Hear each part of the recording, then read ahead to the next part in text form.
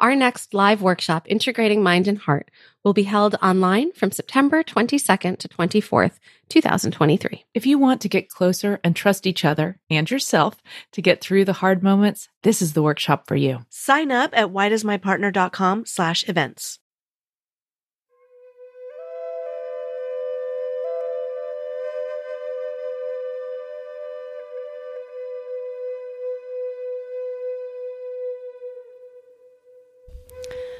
Welcome to the Connectfulness Practice Podcast.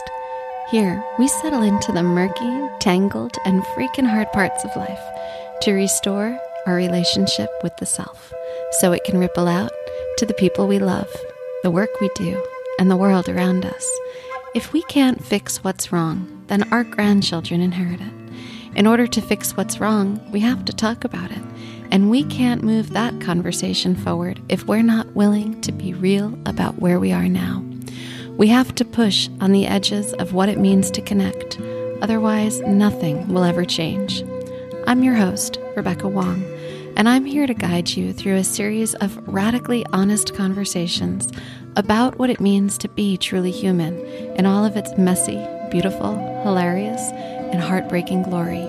In our collective effort of looking inward, we're starting to do the outward work of reconnecting the world. While these discussions will guide you into the connectfulness practice, this podcast is not meant to be a substitute for the depth of work that you'd encounter with a licensed provider. If something in this episode touches you, reach out. That's where you initiate the ripple that restores relationships. You can learn more about my Connectfulness counseling practice and online workshops at connectfulness.com.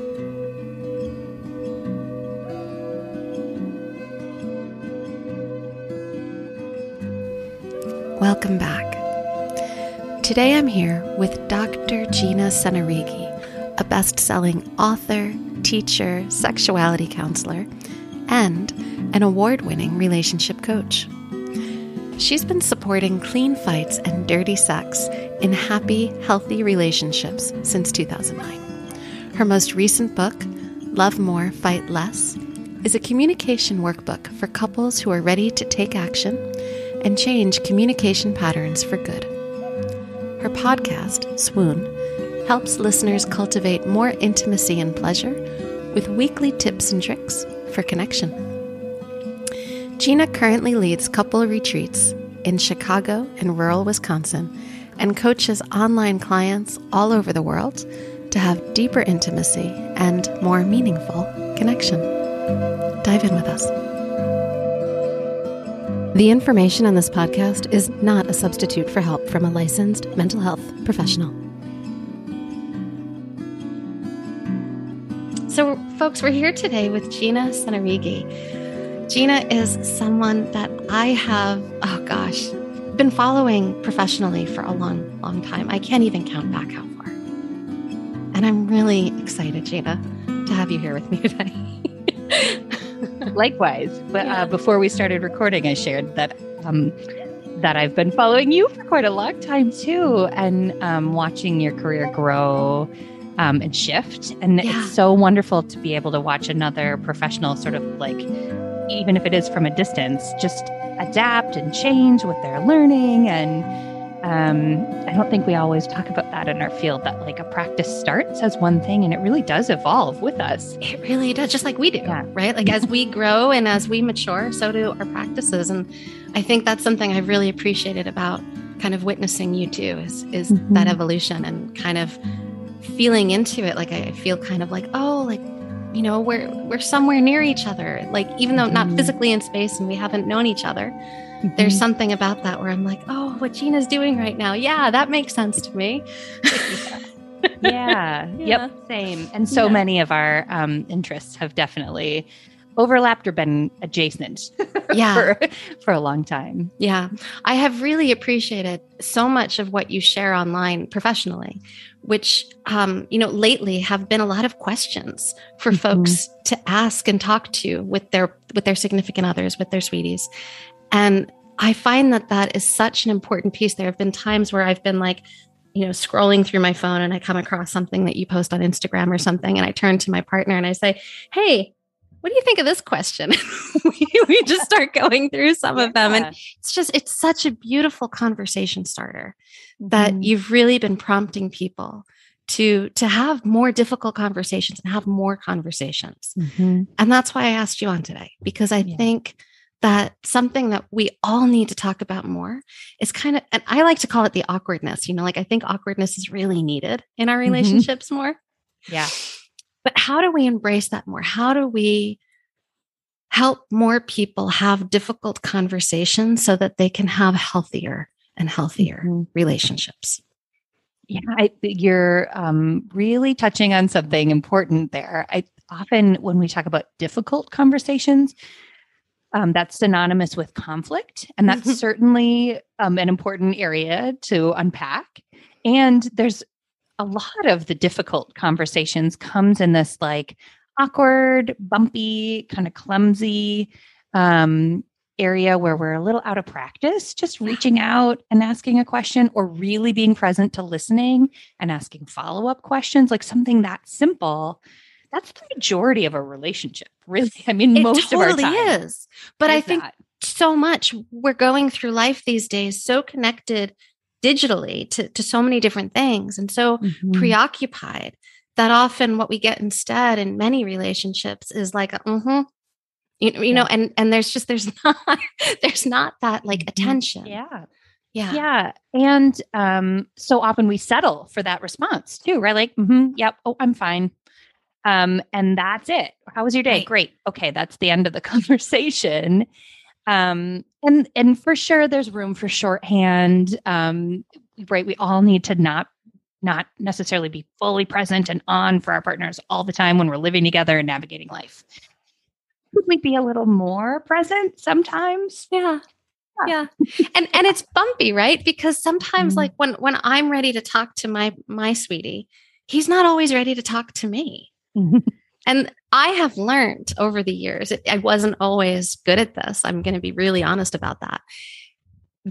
Originally, I would take some offense to that. And I would think, he's not interested in me, or I'd make up a whole bunch of other stories. Yeah. And we've lost that loving feeling, right? Totally. If we're not on call all the time. Yeah. Right there. Something's the matter with us. We're not going to make it. Right? Yeah. And I've noticed that when I pause more and wait, often he'll turn back to me and he'll let me know I can be with you in 5 minutes, or, I can give you my full attention when I'm done with this task that you walked in while I was in the middle of. And that makes a big difference. But it takes something to notice that, slow down a minute. Yeah. And it's so that what I love about that is that the longer I do this work, the more clear it becomes that it is the simplest things and the tiniest things that they atrophy the most easily. Yes. We like subconsciously make meaning out of them most often, right? Totally. And they like become this larger narrative or story that sometimes I don't even realize I'm making up, because it's just like an accumulation of like tiny debris that's like between me and the connection I'm wanting, right? I've really been talking a lot with couples about thinking about their connection like microdosing. That instead of, so often we think about it like, I'm going to plan a vacation for us and then we'll connect. When we get to Hawaii, we'll finally relax. And often we do. We have like great vacation sex. We're having like really lovely walks and talking about these great dinners. We're away from the laundry. We don't have to walk the dog. And then we come back to our regular life and we are not in Hawaii anymore. There's no beach. The dog's there and all the poop and the laundry. Yeah, it all builds up. And for sure, I want to endorse folks taking all the vacations they need and having the big lavish dates and celebrations. And those take effort and resources. Yeah. That this sort of idea of like weaving in like a microdose of connection on a really regular, frequent basis, just making eye contact, asking the follow-up question, like you said, sitting for a minute, letting him take a breath before he responds, right? Such a big deal. It is. And I think part of the reason it's a big deal is because of the chatter in our own heads. Mm-hmm. Mm-hmm. Right? That like I've lost that loving feeling kind of stuff that you were talking about. Yeah. That's the stuff that makes it a really big deal. Mm-hmm. I did a couple back in the day. I used to do Vipassana retreats on a regular basis, which is like a 10-day, you don't talk to anybody meditation retreat. And there are other people there, but you don't talk or make eye contact. So it's intentionally it's inward focused. Yeah. Mm-hmm. You know, write nothing. And it was always amazing to me just how much noise I create in here all on my own, and how much story I create about everyone around me with really literally at these retreats with no input from them whatsoever. And we don't all have time I don't have time anymore to take 10 days away for quiet. Well, that's not true. I could probably challenge myself to do it, but I'm not choosing that anymore, and not everyone can. And so we don't often get a chance to just see so clearly, oh, there's a lot going on just inside here that I have decided all on my own is true for both of us. Right. You know, we don't get a chance to take a look at that and consciously decide, is that true? Do I want to hang on to that? How is that impacting us? Right. Right. Yeah. Right. And so how are those kind of preconceived? I think if we just really notice it, what becomes kind of like right to the surface is that so much of it is like the implicit stories often of the unmet needs from our childhood. Like I'm expecting that you're not going to see me because I wasn't seen, or whatever the story is. Mm-hmm. Yeah. Well, and going back to the sort of atrophied or lazy conversations that we have, because there's not a lot of verbal input and often not a lot of like visible, like exchange happening. That's such a beautiful place for me to project all of those stories, or any of them. Yeah. Right. Just like you're saying, like, oh, I'm not being seen here, or I'm not valued, or you don't care, or there's even like, this is okay, this is normal, this is how we exchange care, is without many words or touch or something. Yeah. And so I think it's we're asking people, like, you know, if you want to get really healthy in your relationship, part of the ask here is that you're going to have to lean into something that goes against the grain of what typically feels normal for you. Mm-hmm. Yeah. When I start talking about this, like, how can we just give you little droplets of connection throughout the day, right? If we're going to do that, it's going to feel different if our practice has been that we navigate our day around each other without being with each other, right? It's going to feel a little funny when I give you more eye contact all of a sudden, or if we haven't looked each other in the face in a while. Yeah. And, it might feel giggly, or I might feel nervous, or I might notice I want to look away. And that's part of the bumpy sort of awkwardness too, is being able to try it anew.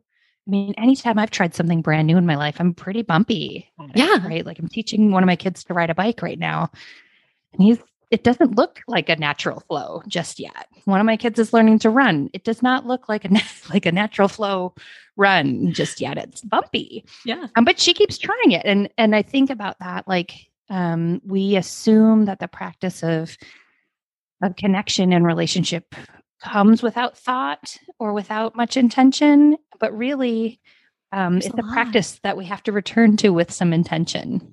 And that's the piece, right? So there's this practice that we have to return to with intention.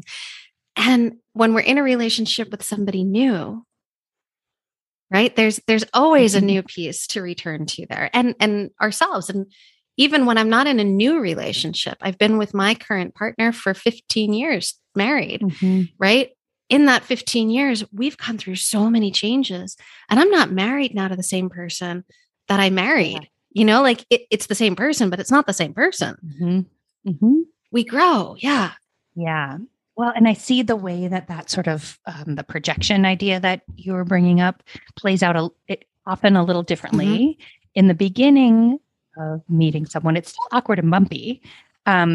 but I might have a little more curiosity about like, is this, he's not responding in the way I would expect. Is this because he doesn't like me? Or is this because he's had a busy weekend?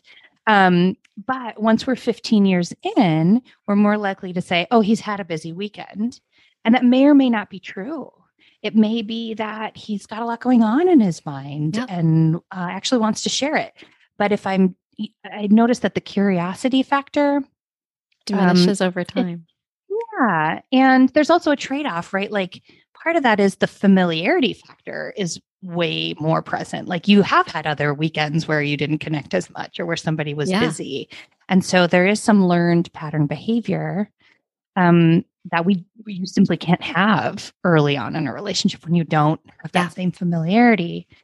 So I find myself like in beginning stages of relationship, really working with people to build up more familiarity through transparency and kind of naming and owning, like, what are you thinking? What's going on in there? What's this about for you? And for folks who've been together longer, trying to infuse more of that curiosity, like maybe that familiarity is true. Maybe he could surprise you. Maybe it is more awkward than you think. Yeah. Mm-hmm. As you're talking about that, I'm thinking about something that I work with a lot of my people around that also I practice in my own relationship a lot, which is cherishing, right? This like idea behind, tell me more about what's working. Like what's going really well for you? What I liked it when you did this, or I liked it when you said that. So like an example, the other day, I probably woke up on the wrong side of the bed and my partner came to me like, I don't know, a half hour, an hour after the morning started in our home and just said, you're starting out a lot of the day with like, can you do this, like directives. I just wanted to let you know that. And I came back to him a few hours later and I said, I loved that you told me that because it really helped me kind of reset. And so that like my coming back to him was the cherishing moment because I really want to reinforce for him. I want more of that. That worked really well. Yeah. Yeah. And what I hear in that too is like, it tells him you are cherished, you are important, not just the tasks. Right. Right. But you and your concern or your question is what matters to me. And it's so easy to get lost in the hustle of our quick conversations and the tasks that we share. There are so many of them. I mean, I see that all the time in the couples I work with and in my own relationship for sure. Yeah. Well, we all live in such a busy world right now. Even is this post-pandemic? Are we still in it? Who knows? But sort of even post-pandemic, right? Like even now we're still, it's the pace of the world is not really conducive to what our relationships need. And what I hear in that like example, it's so great, is that willingness to really slow down, to get curious about what you might have assumed, like this is our normal day, or you could have made up a story. He's grouchy today. He's not right. I don't know. But I'm sure there are plenty of times that I did. Yeah. And, but to like slow down, get curious, and then actually engage, right? Because that's the other thing. I might get curious over here, make up more stories, but to actually like extend myself to ask the question and be present for the answer. Again, it's so simple, but it's really easy not to do. It's really easy not to do. Yeah. Yeah. And I think what I'm thinking of here is in this example, one of the things that worked is that a lot of it happened in bite-sized pieces. Like a piece of information was shared. It was taken in. It was digested over some time. We came back to it. It was taken in. It was digested. We came back to it. Right. And so I think that's an important ingredient, is that we don't have to like sit down and like hash it all out and get it doesn't have to be everything all the time. That we can chew on things. Yeah, I think about that a lot. Like it feels so urgent sometimes, and that urgency is often a part of like a reactive piece of myself coming alive, right? But there's like an urgency to like fix it, resolve it, come to conclusion right away. that urgency drives people into greater conflict sometimes than this other model. And so often I find myself saying to my clients, your plan is to be together forever. You've got lots of time to talk about how we do this, how it impacts you, what it means, what else we could do. We could really, it's that's part of sitting in the discomfort and the awkward of it. It's not fully resolved. Yeah. But if we can do that, it really does mitigate and minimize a lot of the reactivity and the intensity of conflict that comes up for so many of us that really is a result of this urgency kind of drive to fix it right now. Right. Mm-hmm. And I wonder if that urgency, if that drive is part of this kind of perfectionistic culture that we live in. Right? I think so. Yeah. Yeah. And how much that teaches all of us that there's the urgency, but there's also not space. There's not space to for things to be messy, for our for us just to kind of feel into well, if I have space to feel into what's not working, then maybe I could figure out what I actually need. Right? Yeah. Well, and I think we have an illusion that we can somehow avoid discomfort. If I made enough money, or if I did enough drugs, or if I had a better chair or whatever, or if I find a better lover, or yeah. There's some pathway to then I won't feel uncomfortable anymore. And that's an illusion. Yeah. Yeah, all of it. Right? If we were a great partnership, we never would feel uncomfortable or disappointed. And that is not true. We're going to be disappointed. We're going to disappoint each other. We're going to have discomfort. Hopefully that's not the majority of the time. And we've got some tools to work through it and around it. But that is an illusion. Yeah. That leads us to a lot of numbing and distancing, and instead of being present to, and I think actually flowing through what's real. Yeah, I think you're really nailing it right there. I think that we don't live in a society that allows us to know how to process discomfort, how to digest it, and what to make of it, because inside of our discomfort is wisdom. It can guide us towards the next right step, which may be moving ourselves away from something that doesn't feel good, or putting up, understanding more about what boundaries we need, or learning how to speak up for ourselves, right? There's so many different things that can come out of discomfort. But when we avoid the discomfort, we avoid those learnings. Mm-hmm. Yeah. I had this really sweet conversation. I learn so much from my kids right now, because they're not socialized to the point yet where they might. I'm hoping they never will be, but they really are just so honest. They're so honest. So my 4-year-old the other day met a family member, and the family member was playing with him, and it was an adult. And my kiddo came over to me later and said, "Mama, I don't like that person." And I was like, what's that? I could have said, "Oh, no. Sure. You like that person. That's a family member." That would totally be one option. Right. But I said, "Well, you know what's going on." Right. So there's a way to engage. Yeah. Right. In that moment, what's going on with that person? And he said, "I told him to stop tickling me, and he didn't listen." Boundary. Yeah. Right. And so it was great, because just that one, what's going on question, I was able to talk with him about, okay, what do we do about boundaries? Right. I'm really glad you told me. That's one great thing. You can always tell another grown up. What else? What other options do you have? And he came up with, he wanted to say, "You're not listening to me." Right. Yeah. But it was great because we had a whole fruitful conversation just from sitting with it. It did bring up for me a little resistance of oh no, I want to protect my kid, but I also want to honor that this family member does not know that they're not respecting a boundary, and is innocently trying to play with the kid. So I could have gone into a reactive, like fix it, resolve it. I'm the adult, so I should have all the answers showed up, right? But being able to just like sit with like, oh, I feel pulled in all these directions. Let me ask my kid what he wants. He came up with it on his own. So beautiful. You know? Yeah. And I'm thinking about so many of the adults that I work with who have learned to bypass that. Mm-hmm. Right? Who like now in therapy, I'm having the conversations with them that you're having with your kiddo at 4. Yeah. Because nobody was there to have those conversations when they were 4. So now they're learning how to have them with themselves. Yeah. Right? Like that's, I think that's like an illustration of just like when we bypass the discomfort, what the cost of it is. Yeah. Yeah. Yeah.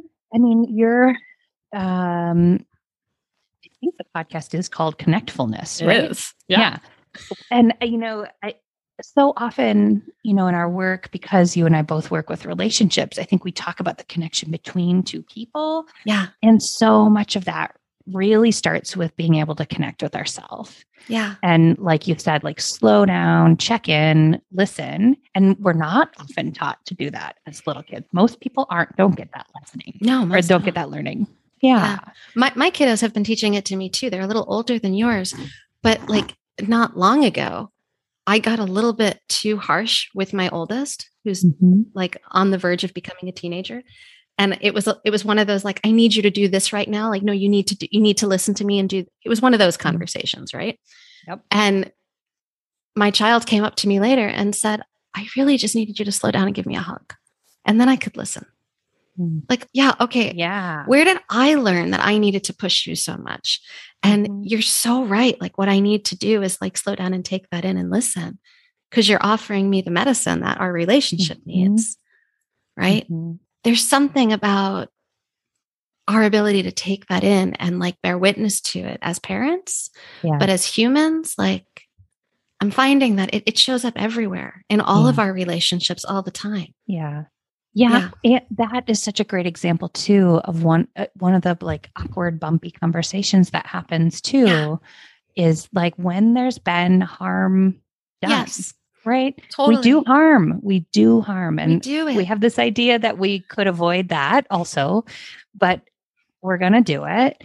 And getting really good at being able to do some of the cleanup, and tending to it without a complete shame spiral or shutdown or getting defensive, takes so much practice. It does. Right. Because I think about that example, it would be so easy for so many of us parents. The world has a lot of messaging about what a good parent is and what they should do. They should never be a little harsh or a little rushing with their kid. Right.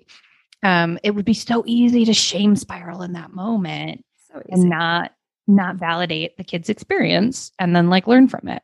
Right. But being able to connect with yourself and connect with the kid and kind of stay grounded helps you navigate through what then can become a moment of connection with him, a moment of connection with yourself, right? And deepening intimacy for all of you. Right. Yeah. And I think it's like our defenses that get in the way because we so don't want to feel badly. Right. Yeah.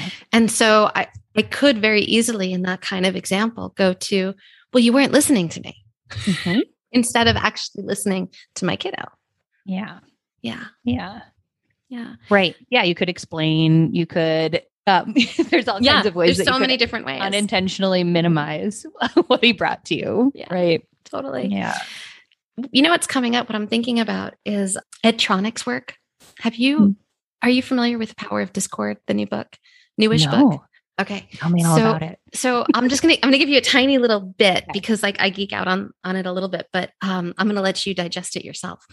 But essentially what comes out of this work, Ed Tronick and Claudia Gold, they wrote this book together and they're saying basically like the right magic proportions for a healthy, attuned, secure relationship is like 30, 30, 30. So 30% of the time we are well attuned to each other and we get like, I understand what you need and I'm there for you.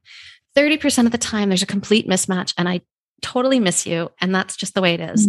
And 30% of the time, I miss you and I notice that I missed you and I tune back in towards repair. I may get the repair right or not, but I made the attempt towards it, or we made the attempt towards it. And that 30, 30, 30 happens to be like the magic number of what we need in relationship. Yeah. How cool is that? Like, it gives so much permission to be freaking human. Yeah. Yeah. Well, and to me, it speaks without having read it, it speaks to the power of that engagement. Like, when you're talking about both of the examples you gave were of times when either you or a partner or your kid circled back, right? Like you could have just let it lie. Totally. And so often we do that. And how powerful it is when any of us are either we extend an apology. Yeah. Maybe we extend I think about that repair attempt factor of how powerful it is when there's been a misunderstanding or just something a little off. Maybe it's not even a misunderstanding, but just when I have an off day and somebody comes back later and says, hey, you seemed a little quiet there. What's going on? Right? That choice to engage and to circle back with me deepens intimacy at such such a powerful level, right? I know you haven't read the book yet, but you got the whole gist of it. Great. I am going to look at it though, because that when you described it, it really resonates for me. Yeah. Yeah. And so that's the point. The point is that we build intimacy and trust in the moments when things don't go well and we make the attempt towards the repair. We can't actually build more intimacy and trust when things go well. Mm-hmm. Well, the other thing I don't know what this book in particular would say about it, but when we talk about having difficult conversations, I think about how much of my work and some of why RLT really resonated with me is so much of my work sometimes is saying hard truths and saying them with compassion, right? Yes. And that's the fine line I see that, I'll say something to a partner sometimes oh, wow. That was a lot of judgment showing up there, buddy, and they'll hear it from me and their partner will be like, I've said that 100 times.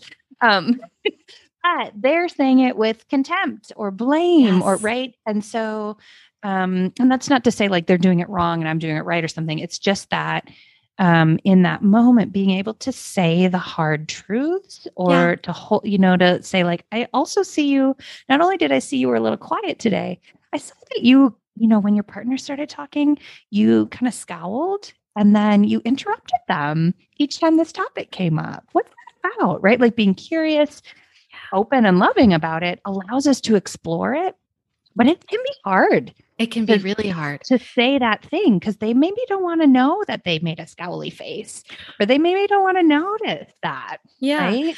And I think one of the things that really differentiates it, especially when it's from a therapist versus a partner, because, our partners hold so much, we each hold so many stories about each other.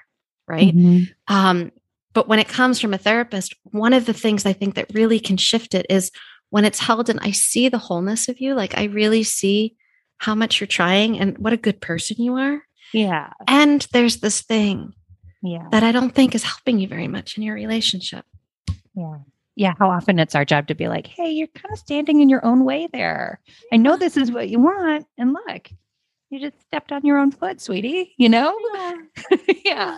Yeah. And I think that's what so many of us need, right? That compassion that you're kind of voicing right there, the way you're stepping on your own foot and I'm going to point it out for you. That U-turn to look at yourself, I think that's 85% of the work in relationships. Yeah. Yeah. Yeah. I would definitely agree with that stat. I made it up on the go, so I'm glad it resonates. Yeah. I think about, I also am just thinking about globally, there's so much reckoning and we're looking more consciously at accountability in larger community settings. And I often think about how many lost opportunities there are to step into, and there's a whole lot of this is super simplifying giant topics, but I think about how much lost opportunity for connection and repair there is in communities when there's been harm done. And our culture doesn't step into like, oh, this was harmful. Let's look at the harm that was done without like even getting into fault or blame or what the outcome needs to be. But can we just honor the harm and the impact that's here? But so quickly we go into that like finger pointing, blaming, solving, resolving, because it's really difficult to honor the extreme sometimes harm that has been done in our culture or in our communities. And I wish that we collectively could hold that a little bit more carefully and give it some presence. I hope that's an edge that we're all growing in. Like it's a dream of mine. But I think that whether we're talking about it in our most intimate, like in our home relationships, or we're talking about it in the larger community, like the one we live in, or the globe, right? Like the wholeness of it. Terry Real talks about like a trifecta around apologies, which is empathy, accountability, and vulnerability, that we need all three of those, right? That an apology is not an apology without empathy, accountability, and vulnerability. So I need to be able to see, right? It's a good one. And I think that is often so much of what's missing. Like I think of the places where I hold unmet needs from my own childhood. And I think, God, it was one of those three things that was missing. Right? Like that's still what I'm looking for in that, like, image I have of my caregiver. Or, it's the thing that when I get really mad at my partner, or in my community, when the local school district doesn't communicate with me well, it's one of the, so like in all of those places, that's the thing is I want one of those three things and it's missing. But I really need all of them. But like, it's usually, there's something in there missing. Yeah. Wow. That's powerful. That's the therapy that I'm going to take for my own medicine and unpack a little bit more. But it's so right on. And thinking about how I think sometimes I work with a lot of folks who are sort of therapy resistant. That's been one of the things that's happened since formally leaving therapy to be a coach. There are a lot of folks who will say, I never want to go to therapy, but I will come see you. And I hear that too. And I'm a therapist. And how often still, so I get this little bit of resistance sometimes when I'm like, well, tell me about in your family of origin, what was your experience of connection, or what was your experience of making mistakes, or what was your experience of accountability, right? There's often a little like, this feels too much. You're getting close to the therapy stuff I was trying to avoid. But there's so much power in starting to understand how those early life experiences, I think like in the book, I call them, they like create a default setting through which I start to interpret the rest of the world, consciously and subconsciously. Yeah, very much so. Yeah. And I think the middle one that you pointed out there, what did you learn about making mistakes, right? Like that blows people's minds when I start talking about it with them. Yeah. Right? Like how did people respond when you messed up? Were you allowed to be imperfect? Like, what if you made a mess? Yeah.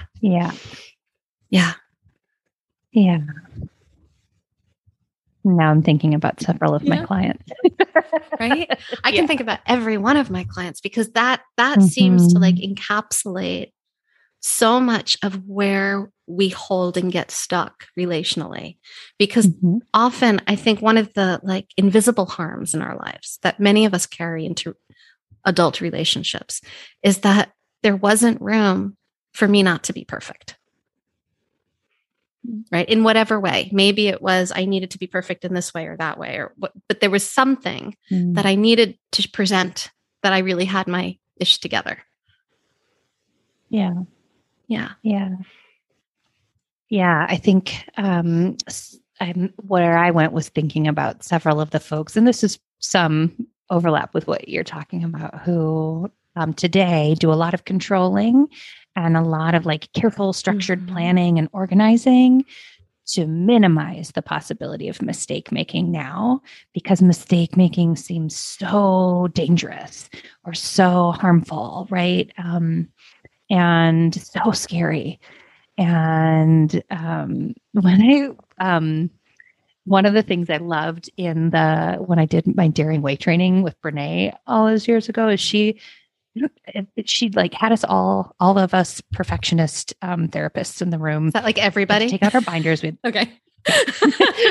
She made everyone do it. We had to take out our binders that were like all carefully organized, right, with like perfectly copied sheets, and and I was one of many who I was going to go home and like photocopy these to give out, because we still used paper back then. And she said, I want you to take one of the markers from the middle of the table, and I want you to scribble on this sheet. And then we're going to flip to another sheet, and we're going to scribble on that one. And then we're going to draw a face on this. We went through like 5 different sheets and just like made a mess in our workbooks right from the go. And it was perfectly imperfect, and intentional mistake making almost seems like a practice that more of us could get into, right? Like, I think about watercolor painting has been a really great tool for so many clients over the years, because it's not something you can perfect very easily. It's not something most of us have a lot of skill built up in or practice with. Or other like art forms, dance, right? Movement. You were talking about somatics earlier, right? Like coming into our bodies. You know what you're making me think about? Early in my career, I trained around sex and relationship therapy. And she would talk about shower sex. And she would say, I love shower sex because it's so awkward. And you're always going to get weird noises and awkward positions, and something's not going to go right. And like, that's what things are supposed to be. They're supposed to like not be perfect. They're supposed to be awkward and messy. And that is where like the creativity and, the curiosity comes in, because you have to figure it out from there. That's where you start to connect. Yeah. I thought you were going to head a different direction, but I have one of my teachers at one point talked about shower sex, because it's not, for many people, it's not a common place where they can orgasm easily. And so it really forces you to center being present and full of pleasure, right? Like just enjoy being naked together, which is similar to what we were saying earlier about like coming into these like imperfect, sort of awkward, right? Like there's a weird wall here, or there's a half thing there. What are we going to do about the curtain? We're different heights. And just being in it like fully, it also creates a lot of room for play when we're in those like, maybe not intentionally, but like obviously imperfect sort of situations. And I think if I can come back to kind of what you said before, that it's difficult to orgasm. So it puts the focus back on the pleasure. I think in so many ways, I think sex is an easy one for us to look at this in. But I think in a lot of places in our life, we get so focused on a particular goal, like penetrative or orgasmic sex, that we lose the focus of, oh, this feels good and I'm enjoying being in this with you. I'm learning something about us or you or me in this moment.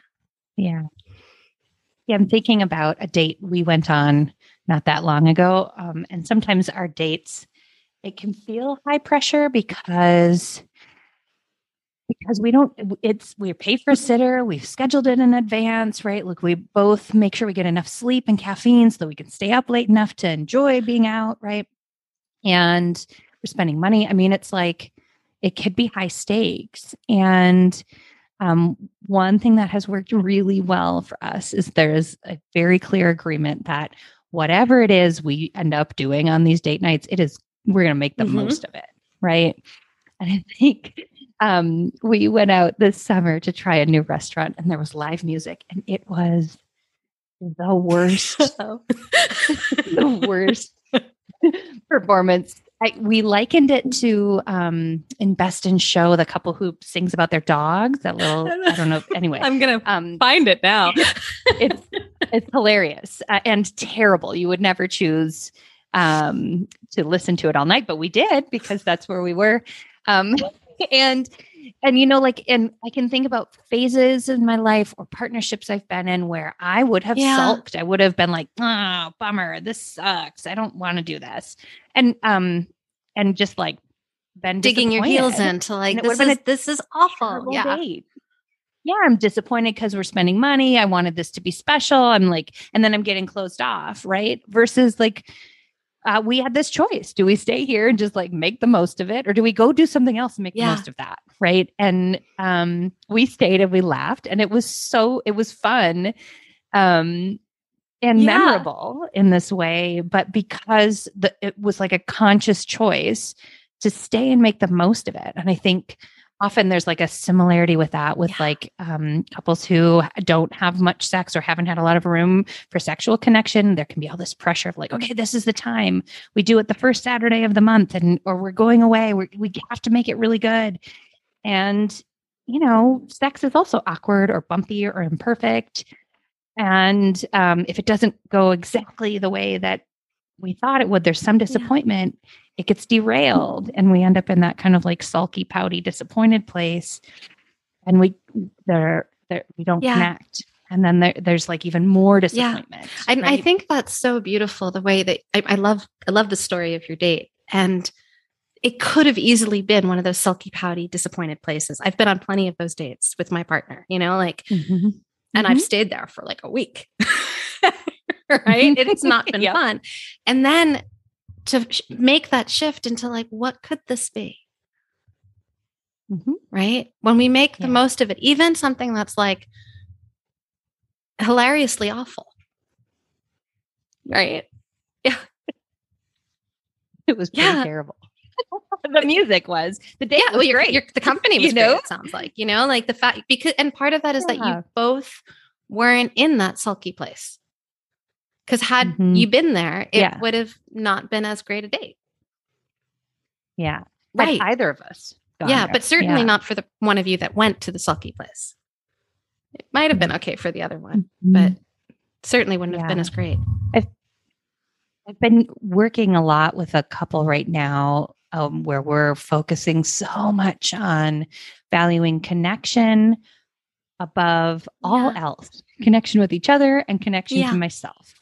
And so, and I think about them in particular, I used this example talking with them and, things like ego or being right or being accurate, or justice. Like there's other things that, and I'm not saying those things aren't important, right? Like being right, being accurate can totally have its place. Justice is important. Fairness is important.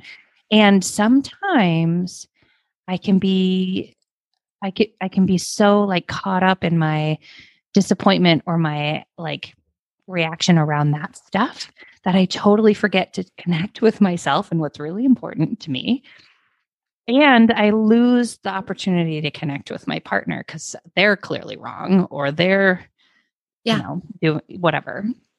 And I've really enjoyed being able to have this conversation about like, what would it mean if our only goal was connection. Right. Not orgasm, not balancing the budget, not getting to school on time, but connecting. I think about that a lot too. And I talk about it with a lot of my couples, like, because we can get our agendas really mixed up, especially when we're in the heat of a moment, right? Like my agenda becomes needing you to see it my way, or my agenda becomes, that you, whatever the thing is. But what if we can have this like almost like a meta moment, like outside of being in the heat of the moment, right? My own therapist would say it's like when the iron is cold, right? So in those kind of moments, if we can have a conversation and agree that like our agenda is connection, then when we're in the heat of those moments, if we can remember that, how might that shift things? Yeah. Yeah. If it becomes like then we're united. Yeah. We have the same goal. Yeah. I think I even see folks like will get into conflict about how to connect. Right. And even that can get in the way of actual connection. Right. Yeah. There was something else that I picked up in your book that is something that I really resonated with. And, we haven't actually talked about your book. Let's talk about it for a minute. It's called Love More, Fight Less. It's a relationship workbook for couples that's filled with communication skills that every couple needs. And I think that folks should pick this up. And I think it would be like, God, if there's a couple that in your life that is like moving into some transitionary moment or something, it would be a great gift. It's just such a beautiful, it's a beautiful little workbook to really help people think this stuff through. Yeah. Thank you. Yeah. And so often folks want tangible like tools. Like what can we actually do? You can do the moment? Workbook. Yeah. Yeah. Right. Because the tools, I don't think that there's any relationship tools that are like one size fits all. Mm-hmm. But it's a lot about introspection and like, what did I learn? Where did I learn it? How does it benefit me? How does it get in the way of this relationship? Right. And so where I was going originally was to talk about, but maybe we don't even need to go there, but it also feels part of this, is to talk about kind of like shifting from judgment to curiosity. How much of a big deal that actually is. Yeah. Yeah. And how often, again, I think our culture has so many ideas about right and wrong, should, enough, not enough. And it can be really difficult to actually identify like, oh, this is judgment presenting in this moment, right? I think about there's like ways that we define health or not healthy as good or bad bodies, good or bad grades, and the more that we get into that binary of good or bad, right or wrong, I think about it shows up a lot with like measurements and comparisons. And so often my work with folks is even before we can move from judgment to curiosity, we have to know when judgment's present. And it can be hard to notice at times, right? And I think in part it's hard to notice because it can kind of feel good to be the one doing the judging, right? Like we feel better then. It's a little intoxicating. Yeah. Yeah, my way's right. Yeah. I've got it. What's the matter with you? Yeah. How often I actually use the phrase around my house a lot because it's one that like shows up in my mind when I'm in judgment.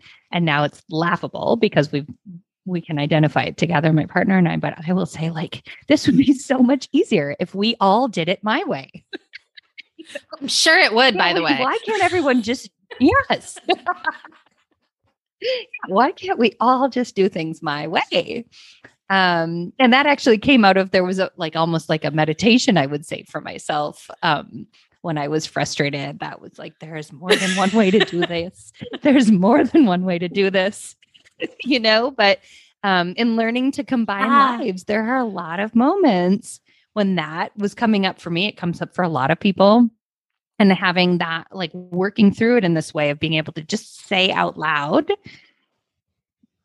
this thing is happening. There's judgment present. And one of the ways that it showed up early on, I've heard this from a lot of clients over the years, is as new parents. Often one person thinks their way to parent is the right way or the better way, whether it's bedtime or snacks or whatever. And what was happening for me is that became a place where I could try and exhibit control. And then I would resent my partner for me doing all the things, right? See how that's like a whole spin cycle. So that for me, it actually came in at a place where I was realizing I'm really overwhelming myself by taking on too much here, by trying to manage everything, by even trying to manage how my partner does things. But like I had to really step back. And it started from that place of self-connection. Yeah. Not even from like realizing the dynamic between us, but like, oh, I am not connecting with myself. And that's why I'm becoming resentful. And, that I'm not advocating for what I need, or I'm not, to the point where then I'm like sitting in my car, like, there's more than one way to do this. And that's okay. The kids are going to be fine. He's going to be fine, Right. And I think that's huge, right? Like I have finally learned that resentment, that anger, like I welcome these feelings now in a different way than I ever have because they're not so scary anymore. But I think that's part of the work of tuning in and trying to figure me out is that now that I'm more comfortable doing that, I can notice like, oh, I'm really not feeling good about something here. Okay, wait, what does that mean? What do I need right now? Like if I'm starting to feel resentful, then I'm probably not asking for what I need somewhere. Yeah. Yes. Or I probably said yes, but I meant no. Yeah. Yeah. How often I will project out like, you're not listening to me or no one's taking care of me. And really that's like, that needs to come back here where, did you ask I for need what to you listen need? to me. Yeah. I need to take care of me. Right. Yeah. Yeah. When I feel like no one else is listening, odds are good I haven't been listening myself. Yeah. You know? Yeah. Odds are really good that there's a lot of time in my life that is exactly what is needed. Is like tune in and check in. Do that U-turn and figure. So I intend to talk about this with all my people is learning how to turn on that observational self. I think that solves much of what goes wrong in relationships because when I project that stuff out on my partner, I'm just not cleaning up my mess. And then they're stepping into it and they're not going to take care of it because they don't really know how to take care of it because it's probably all my unmet needs that they have nothing to do with it, do with. Yeah. Yeah. Yeah. One of the exercises that actually I think is in the book, because I do it with everyone, is to ask folks to answer before we start any interaction, especially one that might be loaded with some tension or, might need more care. Is to list out what are my hopes in this? Yep. What am I hoping for here? What are my concerns here?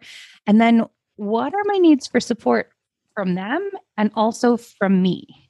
Right. So maybe my needs for support are like, I need to take a nap and drink some water before I have this conversation.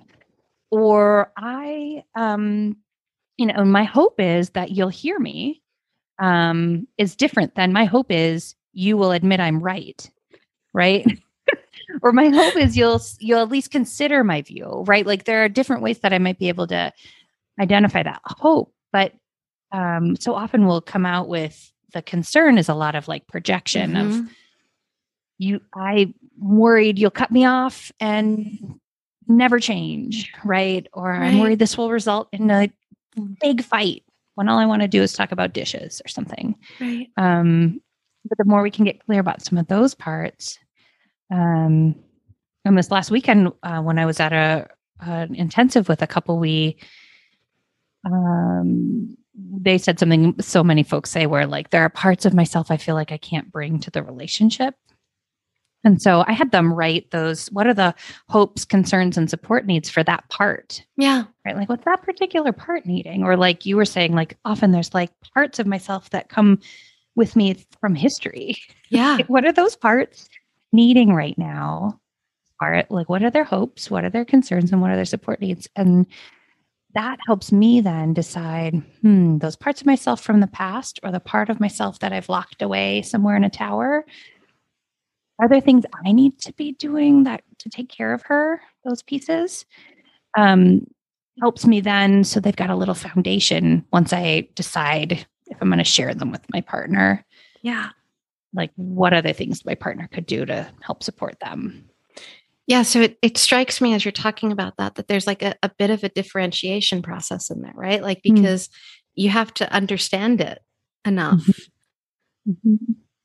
to kind of, to then be able to even ask for what it is that you really need.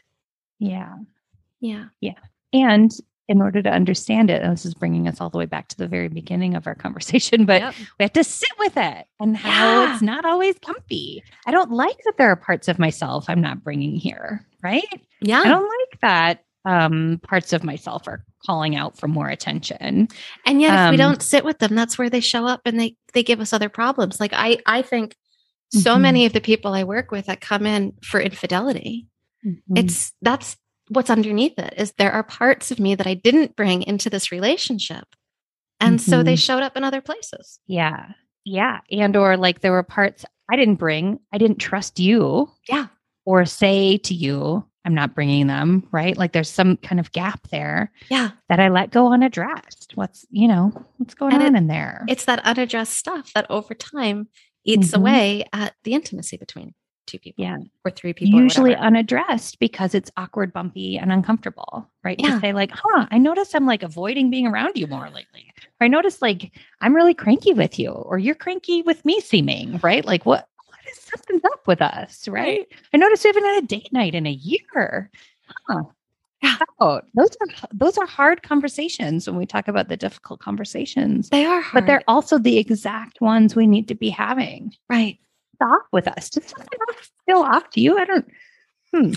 I think when things feel off, like I think about this, like I use the analogy of like, I used to run a lot. I don't run as much now as I used to.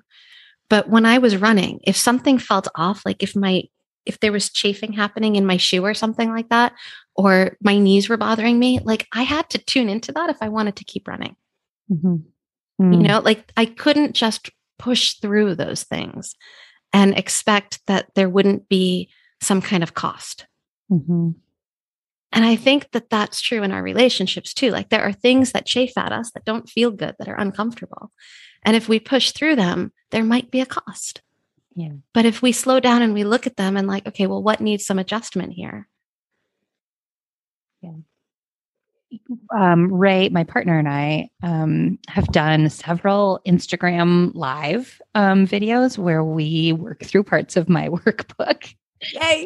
And he often will say, part of why we're strong, he'll say, is because he's married to a couples therapist and I know what to track. And there's some truth to that. But what's more true is that I simply will say, something seems off. Something is not sitting right. And then we have conversations about that, right? Yeah. So it's not like there's some magical, super skillful, enlightened couples therapy thing I do. It's simply that I would name, I'm not comfortable. Yes, it feels weird here. What is going on? And he does that too. He doesn't always credit himself, but he does that too, right? And that alone, when I think about the really hard things that we've been through, the cancer and infertility and all of that, sure, that's been challenging, but it's easier to go through those things because we have the skills of naming something is weird or off or different. I don't like it. Right. And sit through that together. Yeah. Mm-hmm. And I think that's a practice. It's like a lifelong practice. It's not something that all of a sudden it's like, oh, well, it's not hard to do that anymore. Yeah. Yeah. Yeah. It's a practice, like, thank you. Just like running, where like I can get really good at it and then I can stop and my knees will be sore when I start again, or I will need to be more careful about tripping when I start again. Like I have to keep up the practice and return to it. Yeah. Right. And when we use the word practice, like I think, again, in our perfectionist culture, there's this idea of like, I practice and then I get good at it. And so I graduate from that practice and I never have to do it again. And instead it's like, just keep being awkward. Yeah. Yeah. I get better at being in the awkward practice. Yeah. Yeah. Now, like, I think that's the goal, is that like, I'm practiced. So now I know how to stay in the practice when it gets awkward. Mm-hmm. Yeah. Mm-hmm. Yeah. Oh, Gina, thank you so much. Yeah. For joining me. I'm so glad you invited me. Oh my God. Yeah. Me too. This has been such a treat. And, I'd love for our listeners to know where they can find you. Like the Swoon podcast is coming to mind, right? Yeah. My website's heygina.com. I have a little online relationship skills course that kind of mirrors some of the work in the book. Really, that's developed to build like a foundation. It's the skills that after, over a decade doing this work, there's so many skills that come up time and time again where I'm like, oh, I wish, like you said, most of us don't get training on how to do relationships early in our life. And then we get really down on ourselves about like, why, what's wrong with me that I have this funny pattern I keep doing over and over again and I don't like it? Well, odds are good. Nobody's ever kind of spelled out and given you an opportunity to practice this skill. And so that's what the course is. Swoonwithus.com is where folks can find that. And yeah, that's where people can find me right now. Awesome. Thank you. We'll include all of that in our show notes. Great. And I am just delighted to have spent the past hour with you. Thank you. Thank you. I hope today's conversation has offered you new insight into difficult conversations and why they are just so freaking important for all of our relationships.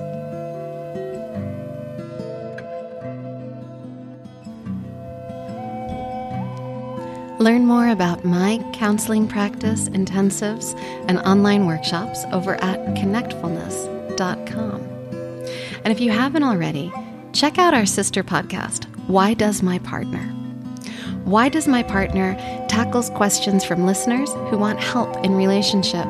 These questions, your questions, send them in, are relationship gold. They echo the conversations that take place over and over again in our therapy offices and take us deep into conversations around the skills that are right at the heart of relationship intimacy, greater health, and fulfillment. Jules, Vicky, and I also offer essential skills relationship boot camps. You can learn more about those at whydoesmypartner.com. You can listen to this podcast wherever you get your audio. We'd love if you follow and subscribe to the show, share it with those who may also be interested. I want to express my deepest gratitude to the musicians behind the beautiful soundtrack for this podcast, Sarah and Chris Ferris, who recorded and mixed this music at Kidney Stone Studio. And thank you, dear listeners. It's such a pleasure to be on this journey with you. This podcast is produced by me, Rebecca Wong, and it's copyrighted by Connectfulness Counseling. And we'd love to hear from you. Please follow us on Twitter, Facebook, and Instagram over at Connectfulness. Take care and be well. Until next time.